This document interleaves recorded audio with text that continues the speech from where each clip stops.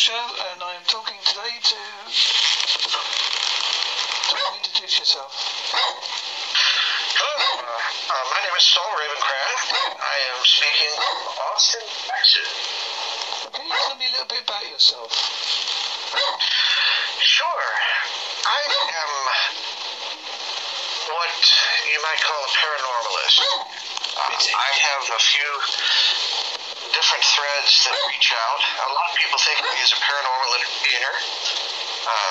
I am regularly featured at the Museum of the Weird in Austin, Texas, amongst the shrunken heads and mummies and such, where I use that opportunity to connect with people, explore the powers of the mind, sometimes spirit connection. We had a very powerful connection with someone yesterday. We had a group where we did a pendulum experiment, and she made a connection with someone who, as it turned out, had killed himself 2 years ago that day. So that was an unexpected but powerful moment that seemed to be very good for her. But outside of the museum, I broaden things quite a bit. There are a lot of restrictions in that environment, and I'm very interested in the areas of spirit communication and the communication between minds. I'm also a magical practitioner, and while that doesn't go into my performance world as much, I do spend time with people who are trying to explore and expand in those areas. I'm a little bit of a gateway mystic there.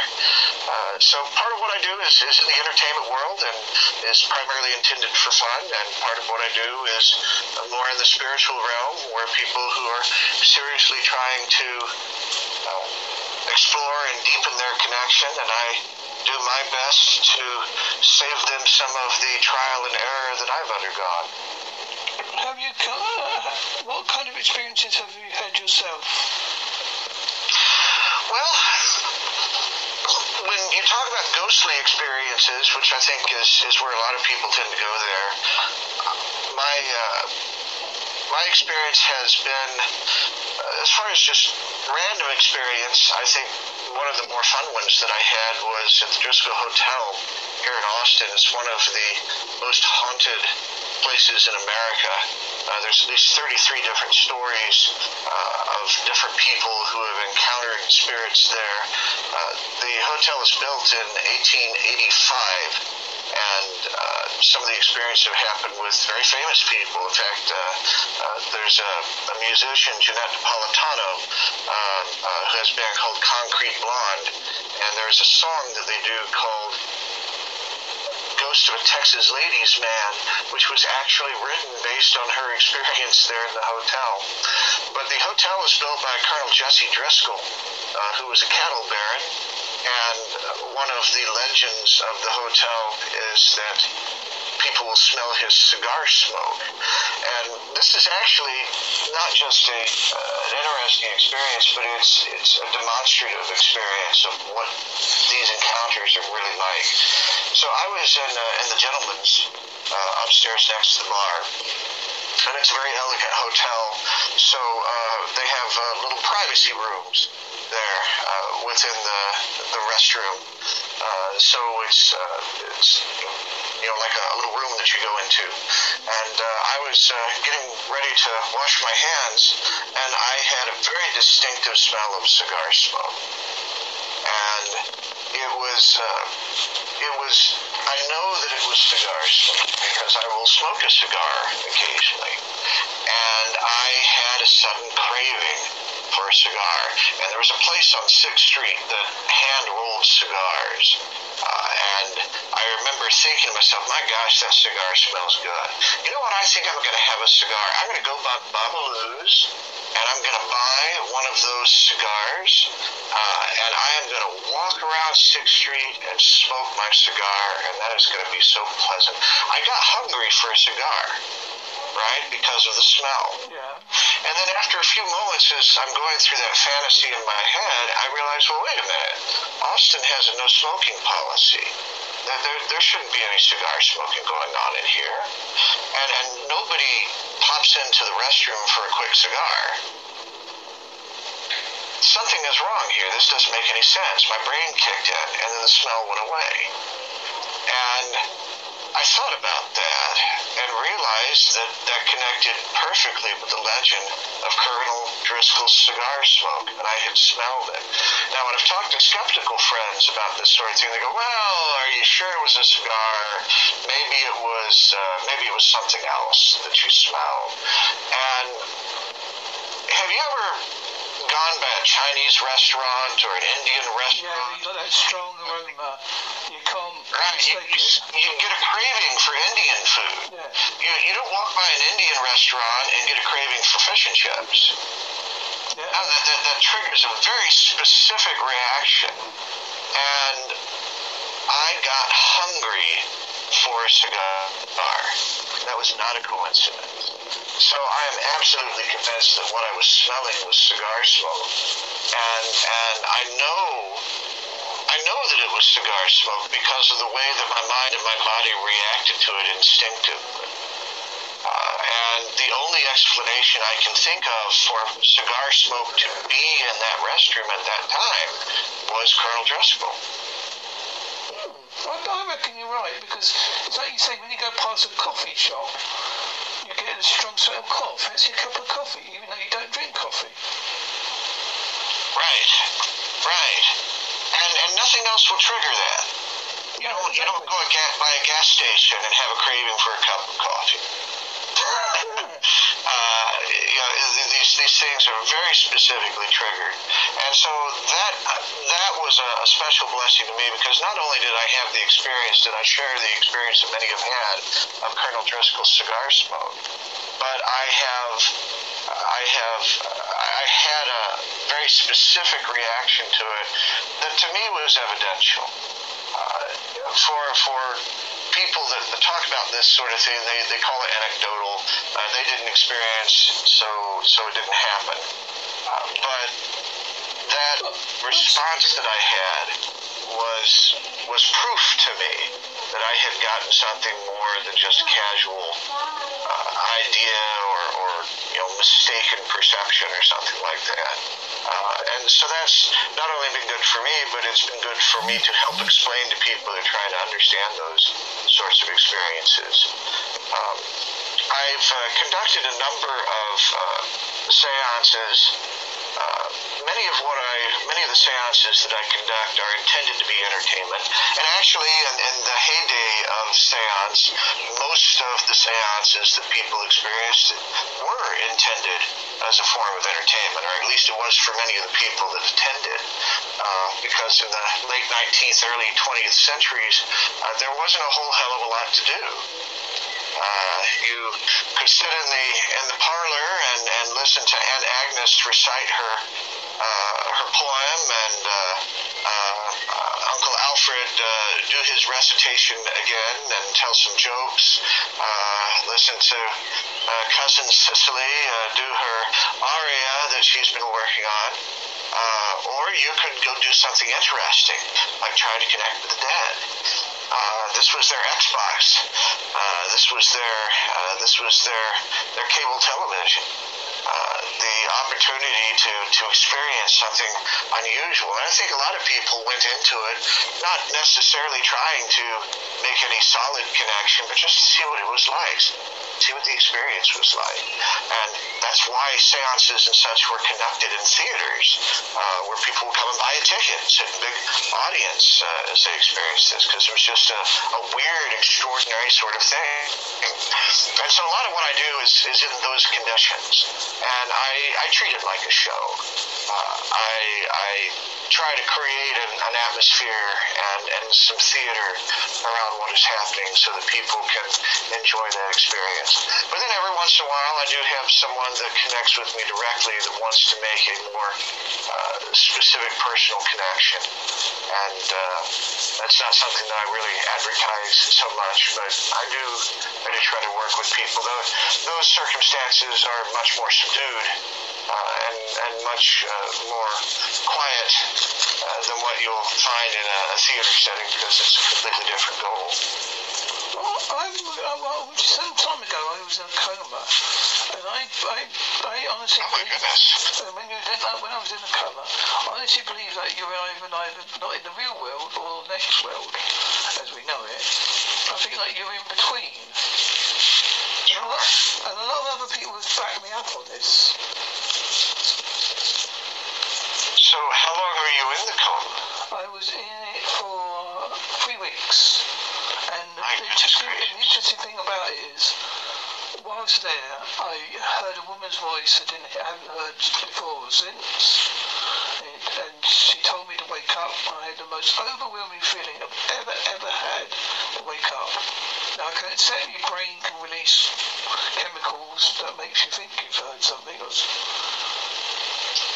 But I honestly believe it was either a spirit guide or guardian angel or whatever people tend to call it. Well, and that I think is something that is important when we talk about the paranormal and these sort of things. Much of this is experiential. And everyone who I have talked to has had an extraordinary experience like what you describe. They can't describe it. They can't explain it.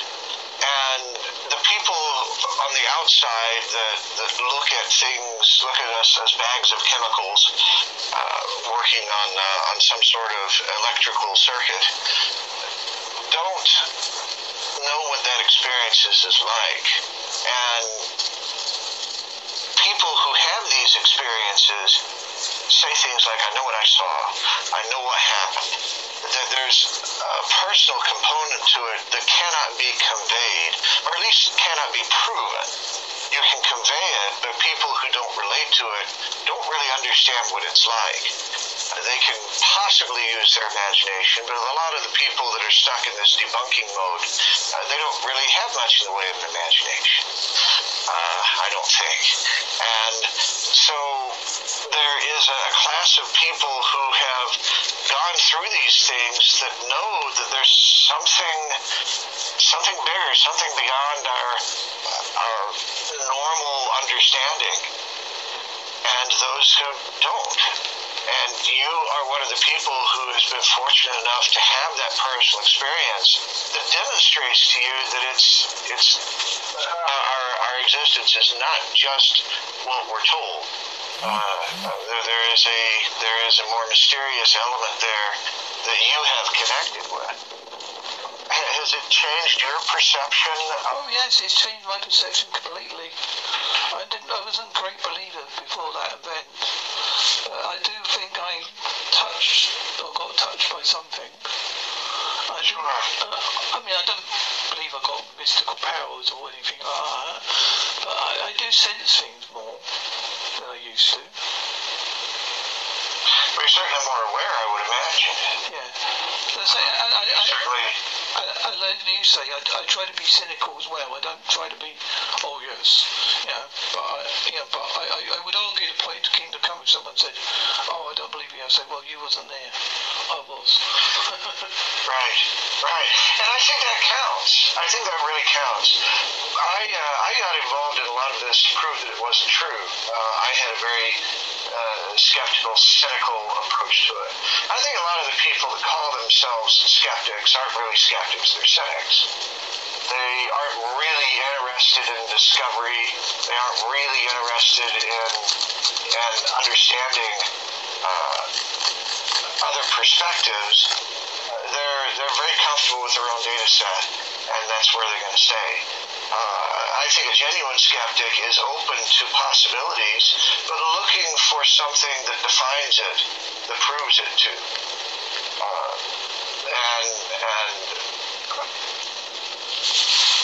began to have experiences myself. I started playing with divination because I was doing a writing project that was causing me to do a lot of research into magical beliefs, witchcraft, and other sorts of things connected with that. And I had to actually dig into the lore and dig into books written by people about the practice of these things, not just the lordly guides of what those silly people do. And I kept finding myself, as I would read certain kinds of information, I going, well, that sort of makes sense. And then I went, oh, wait a minute, you are going down the rabbit hole here. You are taking this too seriously. You need to back up and look at this more rationally. And so I did. I decided to play with some of the divination, but to do it in a way that I felt was a serious exploration of it. I started with numerology, and as I began working with the numbers, I kept coming across things that made me go, and it pointed to things that were going on in my world that were frustrating to me. They were reflected in the numbers, and I found myself actually making changes based on what I was seeing to see what would happen. Changing the way that different things that I was doing that was reflecting in the numbers. And by golly, they had positive effects when I did those things. And when I started doing readings for other people as an extension of the experiment, and finally got to a point where I sort of let go a little bit of trying to follow the manual per se, things started to light up, and people started to say, you're tapping into something, you're doing something here. And then as I tinkered with things along the magical lines, I had the same sort of experience, and other things changed as that journey occurred. I had people just out of the blue start talking to me about things. Strangers would tell me ghost stories for no apparent reason. And people that I met that considered themselves to be practicing pagans would say that it was obvious that I was a powerful practitioner. I said, "What are you talking about?" "No, of course not. That's silly." And then I had a couple of friends sit me down and say, "You're doing stuff, and you probably ought to start doing it on purpose so that nobody gets hurt." And they pointed out areas where I seemed to be having an unintended influence, and I realized I was kind of a wizard, and had to accept that on some level. And then that turned into embracing it. And once I embraced it and really started to center on it, a lot of interesting things began to happen. A lot of connections began to happen. And it's transformed my whole world. I used to be a corporate guy, and all of that has transformed. Some of it under my direction. Some of it was what I feel the universe just saying, "Okay, you're being too stubborn. Fine, we'll fix it." And things were changed for me. But I certainly wouldn't turn back. I wouldn't turn back at all. And I find that a lot of times I do encounter people who are sort of on the edge, that feel like there's something they want to do, there's something they want to explore, but they don't dare. And it's as though I am the first person that they're allowed to talk to about this stuff, because no one else will take it seriously. And sometimes they just kind of satisfy their curiosity, and sometimes they actually do adjust what they're doing and what they're exploring a little bit. And either way is fine. I enjoy both kinds of encounters. To me, it's like what Shakespeare said. There are more things that are dreamt of, more things in heaven and earth that are dreamt of in your philosophy. And that to me is the wonder of life. I imagine you I say you have a thing similar to ley lines, I presume? Sure. There are people I know that call them ley lines. I can't think of another term for them. But yeah, ley lines I think are something that are recognized through a number of practices as being a resource, and there's a lot of lore that talks about very sacred places that are traditionally very powerful being places where ley lines meet and cross. I haven't dealt a lot with ley lines myself, other than sort of understanding the lore. I haven't actually undertook to find the ley lines in Austin, for example. Although that is something that would be fun. I haven't done a scientific research, obviously, but I have found that every time I look up about UFO or a cryptoid or paranormal sighting or report, most of them, I'm not saying all of them, are on a ley line. Well, I don't imagine that's a coincidence. I don't think so either. A lot of people reckon, well, as I say, I'm not an expert, but they reckon the theory could be right. It's not a new theory. Obviously, there's other people thought of it before me, but... Well, and that does make sense to me, because one of the ideas of a ley line is that it becomes a source of power. It's a tap of energy that can be used in various ways. And you can imagine that on a ghostly level, one of the ideas of spirits is that they are inherently weak in our realm.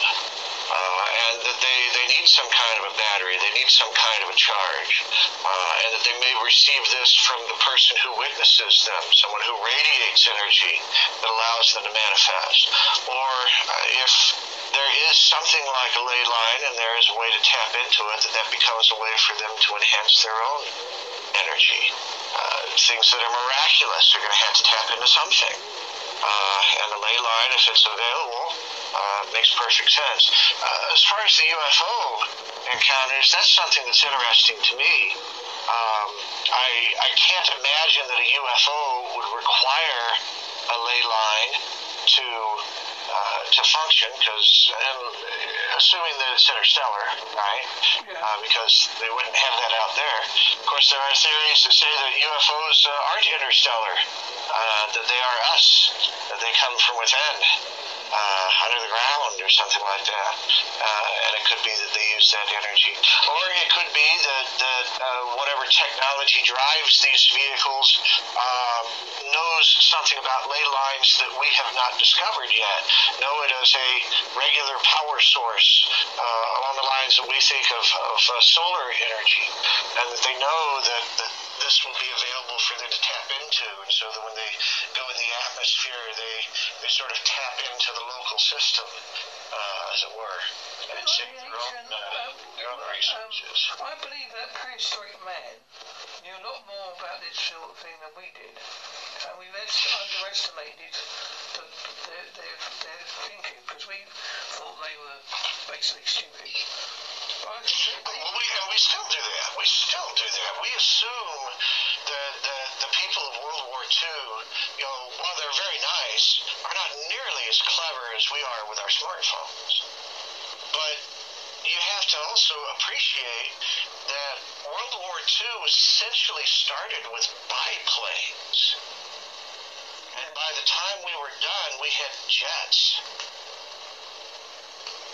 Have you ever watched just this tiny space of time? The clever weapons they used to make during the Second World War. There's a couple of British ones. Yes, humans are ingenious. They're able to do everything possible with everything they have. Yeah. We're very clever at blowing each other out or killing each other. Sure, but those are the ones that we talk about.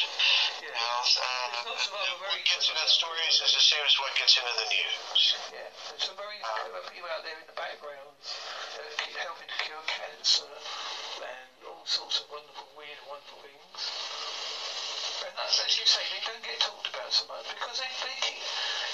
Papers' jobs is to keep bad news in and the good news out. Well, papers' jobs are to sell papers. And regrettably, we are much more interested in the body and the road than we are in the child who won the spelling bee. Well, at the moment we've got over here, obviously, you may have heard of it, there's a certain event tomorrow. Somebody's marrying somebody. Oh yes, my goodness. Have you prepared your snacks and decided what you're going to wear? Oh, well, you can't avoid it over here. Well, I mean, it's a British pomp and ceremony as well, isn't it? Oh, sure. And imagine I have a vague memory of Diana's wedding.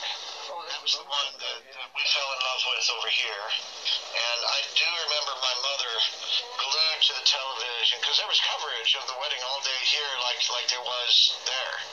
And I do remember my mother just glued to the television while all of that went on. And it is fascinating, the amount of ceremony and history and obscure little things that all go together in an event like that. There's so much that has accumulated over the thousands of years of history there that just is amazing, especially with the modern spins on it.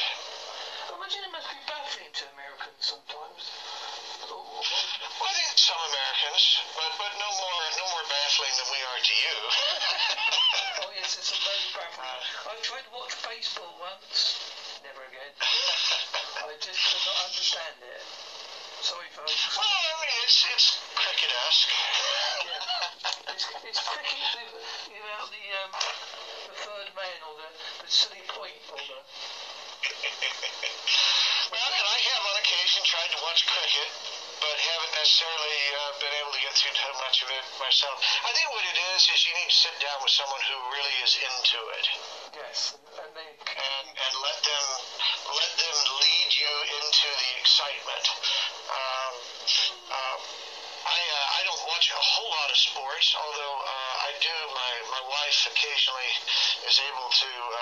She does some work at a center where they have local hockey games, and she can occasionally spot us some tickets. So my daughter and I will go and watch the hockey game. And I have a rudimentary understanding of hockey. Sort of like... Well, it's just ice hockey. Yeah. So it's basically football on ice, right? That'd be good, wouldn't it? Yeah. That'd be a game and a half. Of course, you call football soccer over there. I can never understand that. Well, I'm trying to be sensitive to my audience here. But yeah, soccer, football. It's just a similar game. And I think what I enjoy about it is just all of the clear athletic skill. Those men can skate incredibly well. And it's not like figure skating. It's this skating in a war. I've seen a game in the Olympics once, Russia versus America. My God. Oh my goodness. Yeah. They say they hated each other is a bit of an understatement. Well, the powers that be require rivalries in order to get people to pick their sides so that they can be properly manipulated. Do you think that's what we call sports? Because we like to be tribal. Well, yeah. I don't know that we like to be tribal. I think that we're easily led into tribalism. We keep having these movements that sort of bubble up that remind us of our more global community, our ability to be more autonomous in our worlds. And then some sort of war or something bubbles up to distract us from that. We have to start all over again. I think there's one looming in the background, Well, it is time for that. People are becoming a little too enlightened, so we need to I think dumb it'll it back happen. down. I do think it'll happen. I'm not saying it'll happen or when it'll happen, but I do believe it. All the signs are there. If people look back into their history, all the signs that will happen then are happening now. Agreed. Although I do love that John Lennon quote that says, "What if somebody gave a war and nobody came?" Yes, it'd be nice, that, wouldn't it? Wouldn't it be interesting if instead of getting involved in all of the outrage and the anger that we are led to, that we allowed ourselves to just point and laugh and let the powers that be go fight it out amongst themselves while we continue to have our own prosperity? And my biggest pet at the moment is, I know you've got over the stage because I've been talking to people, political correctness. Right. And see, it's fascinating to me. I grew up in the 70s. Me too. And in the 1970s, I remember all of these shifts in culture going on, all of these areas where I was encouraged as a kid to explore, to try on other cultures' clothing and food and things like that, to listen to the music, to be a guest in that culture, and to recognize values of it, and to sort of incorporate those things into my own life, to improve my own life. I remember white women wearing afros and big, colorful African outfits, and they were odd from my perspective, but there was nothing wrong with it. It was just different.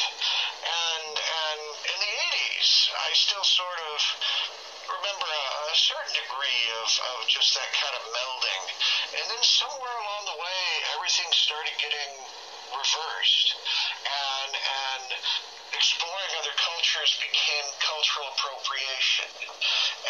And a lot of the blending, the mixing, the melting pot stuff that I saw going on started to reverse it, and people began to be dividing again.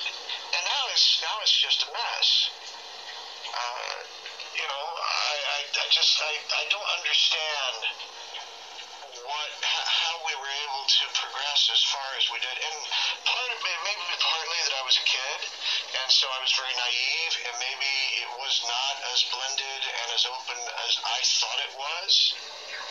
That there was actually some other more insidious vibration going on there that I just could not understand. But from my perspective, it was really happening. People were really all becoming sort of one people. And then it's sort of backed off again. And I still have that understanding of the world that I gained as a kid. And so all of the sort of remixed racism and things like that I see feels like such a put on. I agree there. Do you think it's coming from the humour as well? Because as you remember back in the 70s and the 80s, like I do, humour's allowed to be a bit more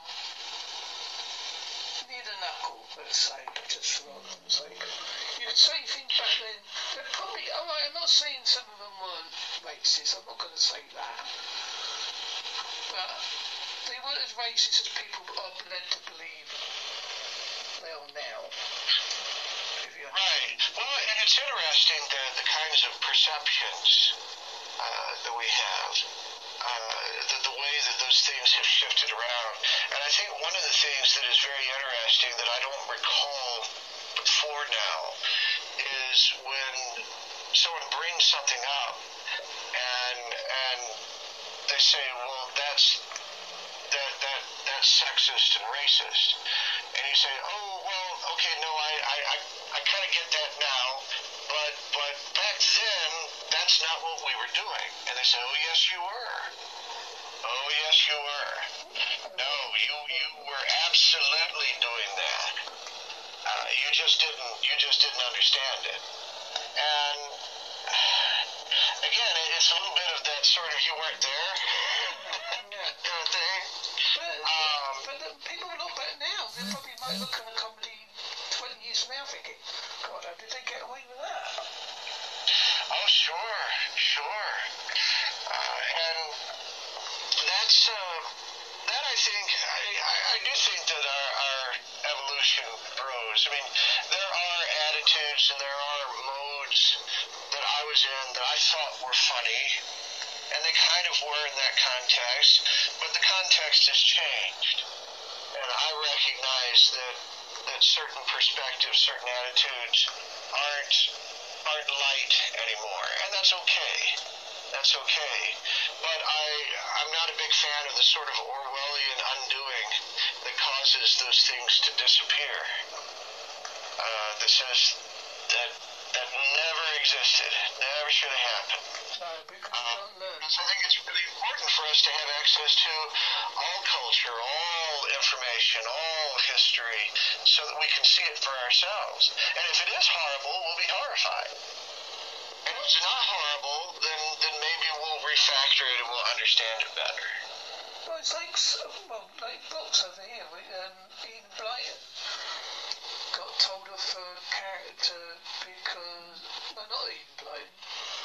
Peter Rabbit. Because one of the characters, Peter Rabbit, was considered not eating, so therefore it was considered promoting being anorexic. What? I don't think the writer knew what anorexia was back then.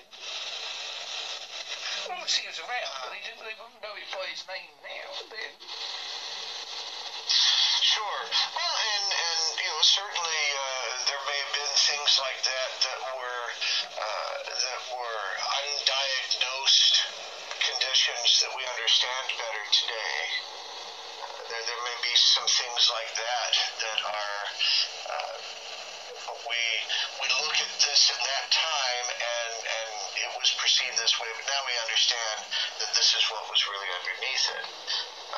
And I think that kind of enlightenment is helpful to look at someone who is perceived as a monster and to now see that there was some sort of an imbalance that created that condition that was untreated. It grants us a little bit of compassion for what was going on, but also feeds into what we were talking about before, that sort of attitude that our ancestors were a little stupid because they didn't know what that was, and I think of all of the things that we've lost the ability to do. Example, when Thomas Jefferson graduated from college, his graduation was essentially along the lines of what happens with a doctorate today, where you sit down with a panel and they go through things with you and decide whether or not you're worthy. It's not just you pass the test sort of a thing. At least that's the way it is in some universities. And during his exam, one of the things that he was required to do was they handed him a document in Greek, and he was to read it to them in Latin, because that's something that any educated person would be expected to know how to do. That was normal. Anyone who is educated should easily be able to translate a Greek document to Latin or vice versa. Oh, yeah, because that's what smart people did. Do you know anyone who can do that today? Not many. I'll probably use Google. Not a single friend. I'll probably cheat and use Google Translate. Right. And I think of all of the interesting little mathematical things that people could do, all the little equations that carpenters had in their head, that they could just work out in their head as to what needed to be done. Ways of computing tax and all of that kind of thing that were just little tricks in your head that everybody knew how to do. And that was just a normal part of life, being able to do those kinds of things. And there's so much that was normal then that we've lost. But I reckon a lot of kids of today wouldn't know how to do certain things if you asked them how to do it, because they rely so much on them. Absolutely. We have to call a professional for all kinds of things that, if you look back into the older textbooks, was just normal for people to know how to do. General survival kinds of things. We're a lot less aware of that than our ancestors were. And it makes us a little helpless. But we have smartphones. Well, which I'm using now, obviously. But it's got more power than my smartphone than apparently all the computers used to send the rockets to the moon. Oh, right, absolutely. And so people have done amazing things, and we haven't been back to the moon. No, someone told me, I don't know how true this is, that there's aliens living on the moon and they told us basically to bunker off.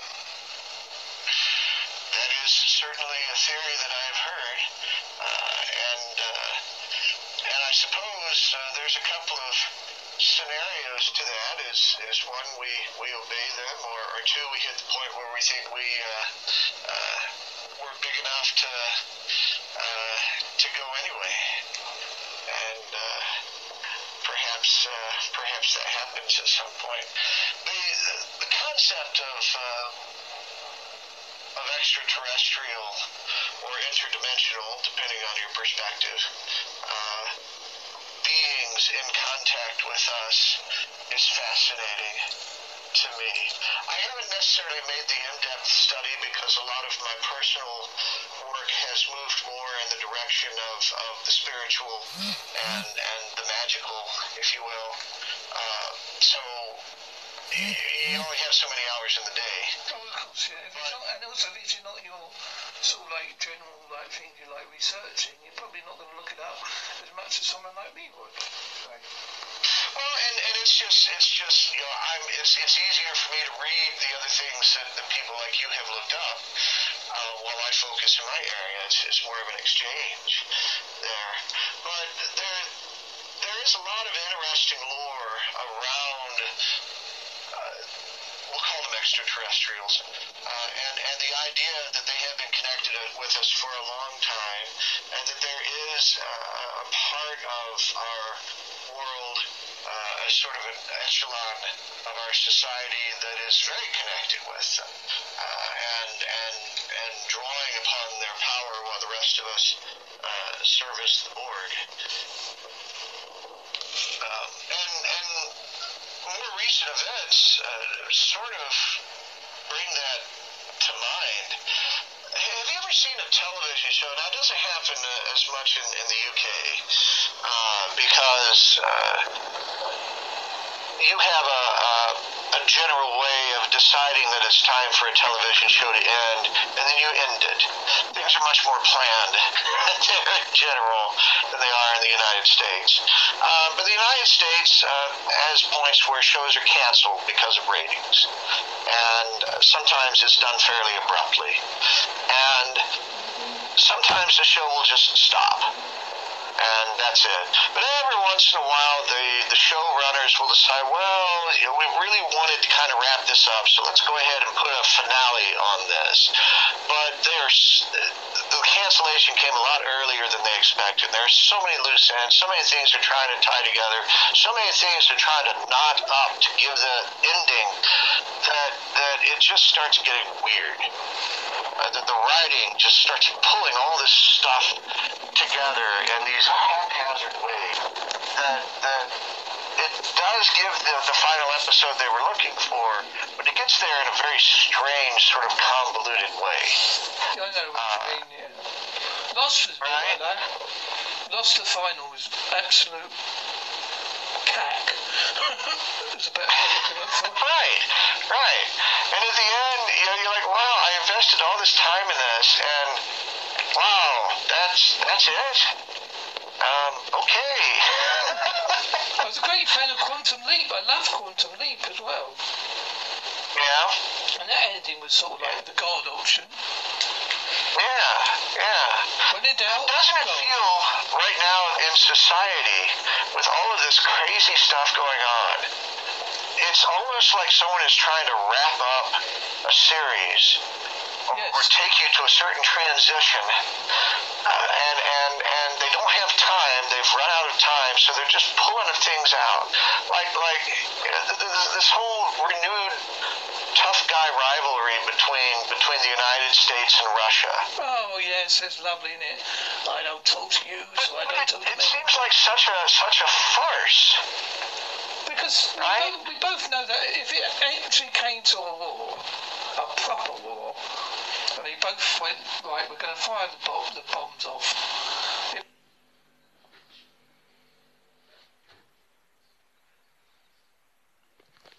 This is the end of part 1 of my interview with Saul Ravencraft. Please tune in to part 2, which I will be doing next. Thank you.